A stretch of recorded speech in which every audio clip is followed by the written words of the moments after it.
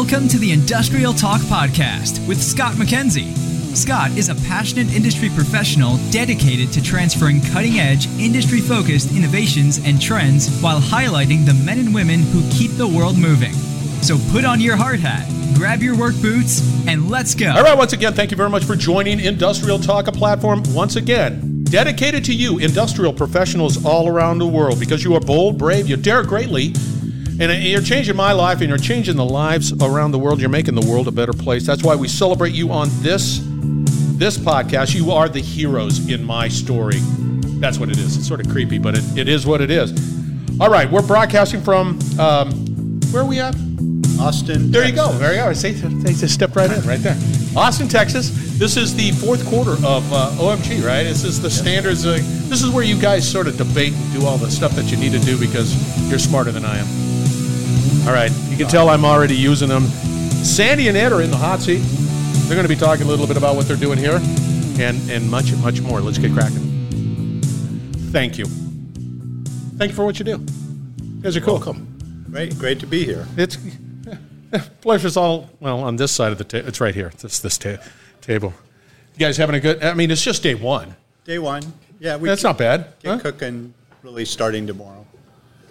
We're transitioning today. You know what I want to see? I want to see those heated debates about, things in the standard that you guys want to have. That's what I want to see. We've join in. No, There's plenty where that comes from. The reality is that no, I can't join in. I'll just sort of sit there with popcorn and just sort of take it in and just like, yeah, that's a good point, and that's a good point. I wouldn't be able to add any value. The reality is we're mostly pretty boring. No, you're not. I'm going to just have to, put a kibosh on that one because you're not. Because I love what you guys do. All right, for the listeners. For the listeners. Give us a little background into you, Sandy, and then we're going to jump to Ed. So I spent my career in aerospace and defense, system engineering.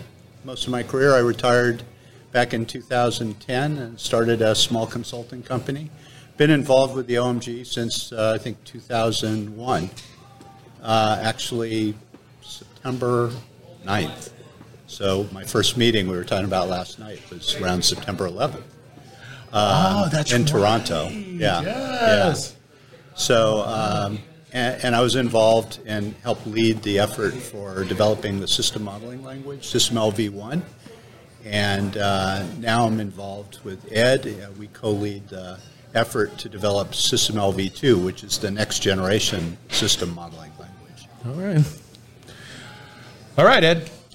I also actually started in aerospace, but relatively early in my career, I moved primarily to information technology and software across a number of different domains. Also got involved early in doing modeling for software and then in developing modeling languages. So I was involved with unified modeling language standardization from very early on. In fact, my first OMG meeting was 1999.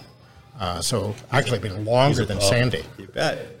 So I was heavily involved in developing modeling languages over the period here at OMG and applying them out in industry, and got involved with Sandy in some extent in System LV1, and especially when we started System LV2 on the side of actually creating the language to support the kind of system engineering that Sandy's been doing for years. So for the listeners out there and the lack of acronym, definition, LV1, what is that? System LV1. System L is the system modeling language. There you go. And V1 was the initial version that came out in 2006. Good. And we are approaching the final submission to the OMG, planned for the first quarter of next year for this next generation system modeling language, V2. There you go. Okay, that answers the question. All right. And I have to ask this clarification, right? Sandy and Ed, do you guys work together? I mean, we're professional colleagues through this activity, and we're friends. Well, there you go. And most of the time that works together. Yeah. Maybe not in that order, right? Yeah. All right. You're here at this event in Austin, Texas. Ed, tell us why this is important. Why is this an important sort of meeting to have? Well, the OMG has these quarterly meetings, and it was really interesting. They actually used to in the past meet more often, but over many years it settled down to having the quarterly meetings. And of course, during the pandemic, they went virtual. And it was interesting, once we started coming back after the pandemic, the first one was December of last year, everybody was so happy to get together again. Even though we were all professionals that actually do most of our work remotely, to actually figure out how to come together and form a consensus to build a standard, it always helps to get together with face-to-face meetings. So a lot goes on in these meetings just to consolidate what we've been doing in between the meetings. And then, some point soon, as Sandy said, we're moving toward the final submission, actually submitting our proposal to OMG formally, and then it starts going through the formal process of voting, and we need to make the presentation here. So having these actual physical meetings and having the ability to get together in the groups here is important for us finishing up the submission, and it's going to be even more important as we move into actually making this an adopted standard. How many people are in this sort of group that you're talking about, Sandy? I mean, it's not just you two. No. So we have a group that's called the SysML v2 submission team, and it works, in effect, outside of the OMG. It develops the proposed specification, and then it submits it to the OMG. So this group, SysML v2 submission team, has something on the order of about 80 companies represented, and about somewhere is around 200 people that have been participating, varying levels. Some are very active, and others are not. So you have sort of the full spectrum, but it's there's a substantial number of folks, maybe I would say 25, 30, that are quite active on a regular basis. What's the problem you're trying to solve? What is it? Just take us through that, why this is important. Okay, so just a little bit of background, if you bear with me to answer that. Bear away, baby. Yeah, so I'll bear away. But it's all about, for me, it's all about, as a system engineer, this is improving the way we engineer systems. And, as system engineering is all about trying to basically ensure that the pieces of the system work together to achieve the objectives of the whole. That's what system engineers do. And they do that by meeting with the customer, understanding their requirements, developing, or their needs, developing requirements for the system, architecting the system, flowing those requirements down to the components. So that's what they do. And in years past, it's been what we call document-centric. There's a lot of documentation required for that.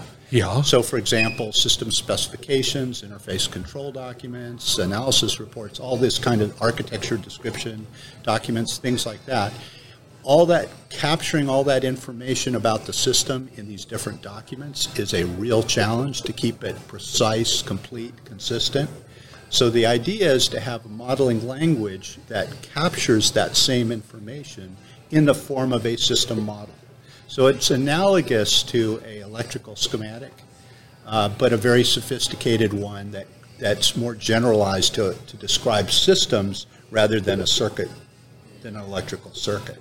So you're describing functionally what it does, how it's composed, what are its interfaces, key properties, things like that, all about the system, and use that information to ultimately to specify from the customer level down to the components. And then designers, detailed designers, work on the detailed design based on that model. So this is to you, Ed. I get it. And you definitely, there's an exhaustive effort to make sure that you're really capturing everything. It is. You nailed it. It's like there's a lot of work and effort. So once it's been approved, once it's been thoroughly evaluated and said you've got the imprimatur, boom, you got the stamp of approval, and it's out there. It goes on the OMG platform. What do I get from it? Where am I at? You guys sort of, boop, there it is. What do we get? So we're already in the process, actually, of moving to a post-adoption kind of world for SysML v2. Unlike a lot of work that has gone on in OMG standards, where a lot of the actual community of users wasn't formed until after the standard was adopted. With SysML v2, we already have a first version that's very active. Not only that, but we made the decision early on that rather than waiting until adoption, we were going to actually build open source pilot implementation that actually provides some of the capabilities of the language as we developed it, so we could have an agile feedback loop. But by making that publicly available, we have people who are already using SysML v2 under the understanding that it is still not final, but that are already working on it and already applying it and giving us feedback. So what will happen is when we make this final submission in February, it goes into the finalization process at OMG, where at that point it's supposed to go out as a beta standard and get feedback. But we've already been getting a few years worth of feedback. We already have commercial vendors, major vendors, working on implementations of this. And not only that, but because they have this pilot reference, we really feel we will get consistent implementations, which was an issue. You do a standard in order to allow the users to be able to move between different vendors, have other tooling that goes around that to do the kind of systems engineering analysis on the models. It's all based on having a consistent standard, but that was very hard to get done with SysML v1. With v2, we feel we will go into this post-adoption finalization period with already vendors focusing in on having a very standardized language and other tool providers building on top of that, already being able to demonstrate the ability to use their tools. So we feel you will immediately see a benefit in the community of engineers being able to express themselves in a common language and tool vendors being able to provide support for them to do sophisticated analyses on these real system engineering models. And I think that's you're going to see that next year. So, you want to add to that? I do. I'm going to. Yeah. No, just to clarify though that the language. I mean, we deliver a specification of a standardized language for describing systems. So like I said, it's kind of think of an electrical schematic analogous to that. But tool vendors take that language and implement it in their tools, and then I, as an end user, can I interrupt real quick? Yes. Define a tool. A tool would be like analogous to, well, let's use a CAD tool, like a computer-aided design tool that specifies the geometry, for example, which people are very typically familiar with. Yep.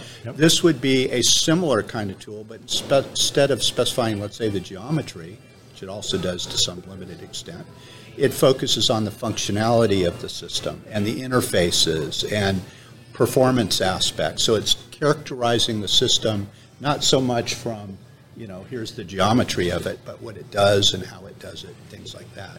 So the tool allows me as a system engineer to go in and basically specify the system.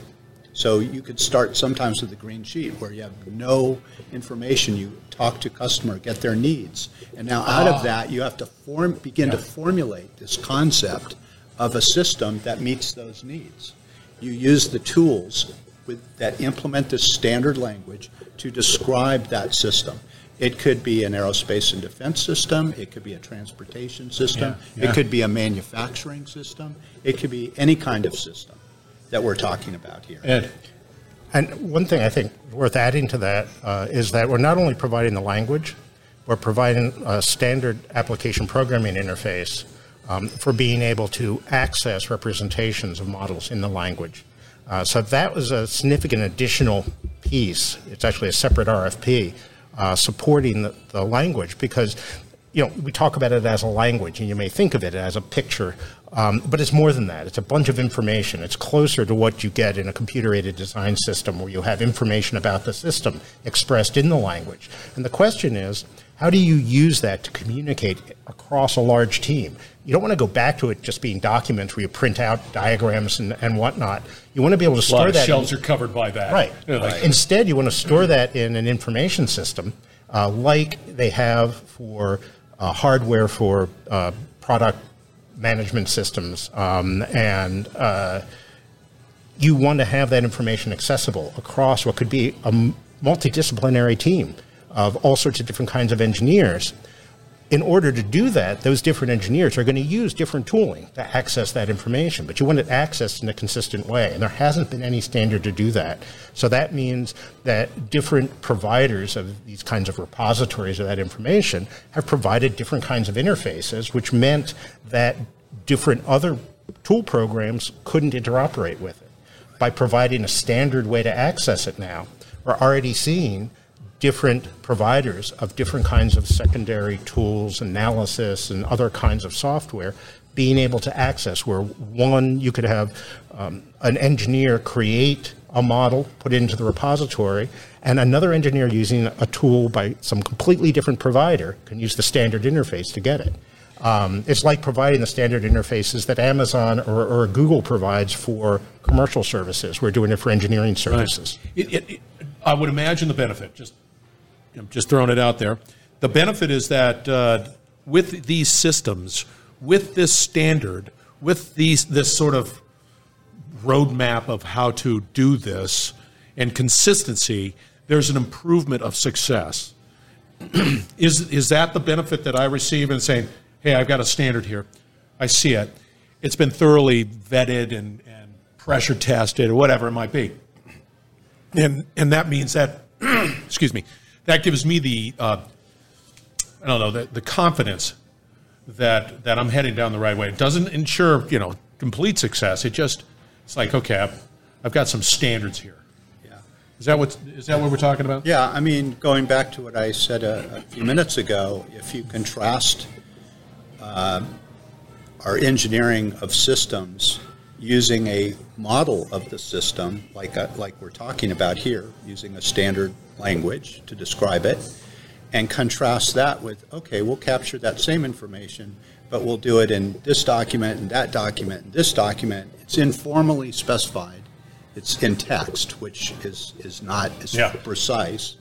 And it's in maybe a Visio drawing tool. It's in an Excel spreadsheet, in a PowerPoint slide. What? It's in Joe's desk. Yeah, you'd be amazed how much is still done in Excel. Yeah. And Excel no amazement on this side of the and PowerPoint and Visio and Word. Yeah. That's where, I mean, if you look at these new aircraft that come out, a lot of the ways we developed it was that way. That information is in Joe's desk over there. It's in Mary's, she's got it in a notebook. Yeah. And we're trying to pull it together and get it integrated, complete, consistent, precise. I love it. That's the idea. This is all about communication. It is. Systems engineering is especially about communication. All engineering really is, but modeling is about providing a way to communicate this information consistently. And by having a standard, even if you did it within a project, you do it in English. Everybody speaks English. Well, that's already sort of a standard, but it's not precise, so you have to make your vocabulary, you have to have glossaries. Yes. So if you have to do that on every project, then that's time wasted from actually doing the engineering. Yep. So if you can agree on a standard, so everybody is already going in using standard terminology, using standard ways to express things, and then has vendor tooling that supports that standard way to do it, well, you can get to what you want to do, which is not build your modeling environment, which is using it to build your airplane or your medical system or your automobile. Yeah, 100%. And in addition to the communication aspect, which is critical, particularly as Ed said, for system engineering, it's also automation, because if you standardize on this, you have the ability for computers to assist you by evaluating the model, for example, and can do checking and see if there are errors, for example, or generate reports and things like that, which you would normally have to do in effect by hand.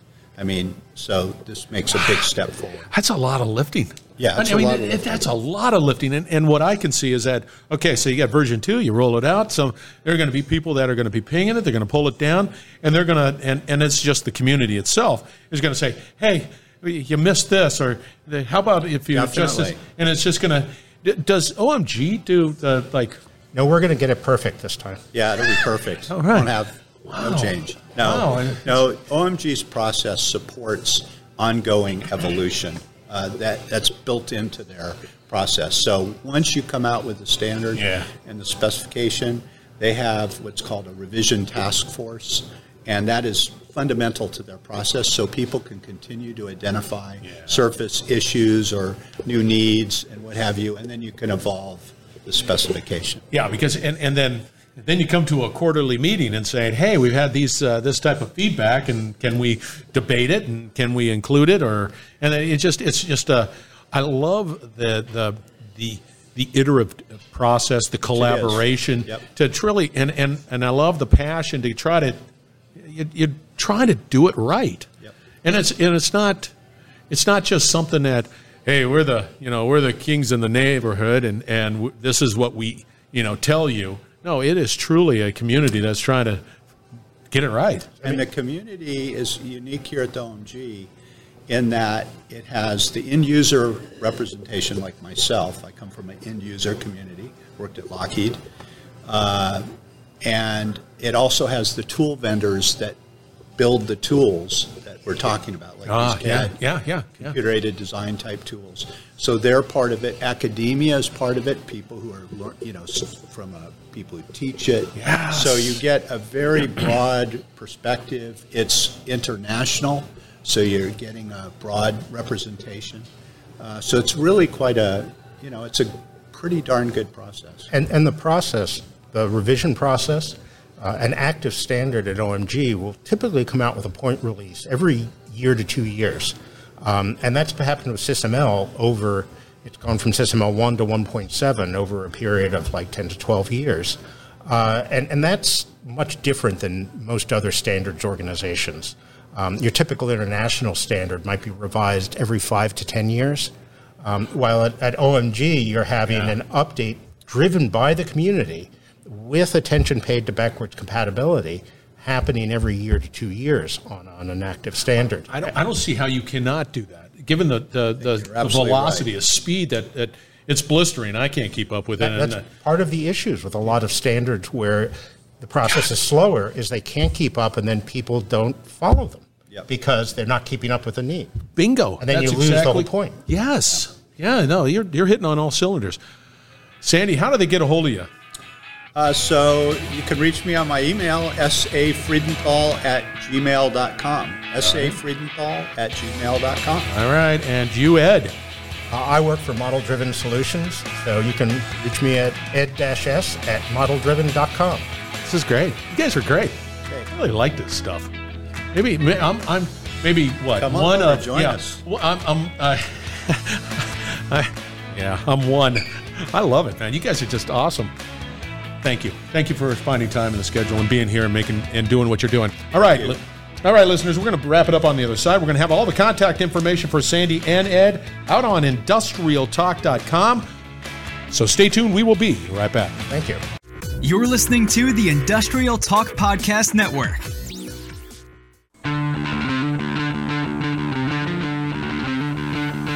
All right, a hearty thank you to Sandy and Ed sharing their insights into system modeling, language, and the standards associated with that. A big time kudos to those two gents. A lot is happening at OMG. A lot is happening with standards that we just take for granted. We just don't know. They just exist. You look at the world, you don't know how standards are positively impacting the way we do business and our life big time. All right, we're building a platform out at Industrial Talk. It is a ecosystem, an expanding ecosystem of professionals such as Sandy and Ed. You need to be a part of it. You need to participate. Because you just go out to Industrial Talk and say, Scott, I want to participate. Boom, that's it. Have a conversation with me. Let's see what we can do. Be bold, be brave, dare greatly. Hang out with those two gents. You'll change the world. We're going to have another great conversation coming from OMG shortly.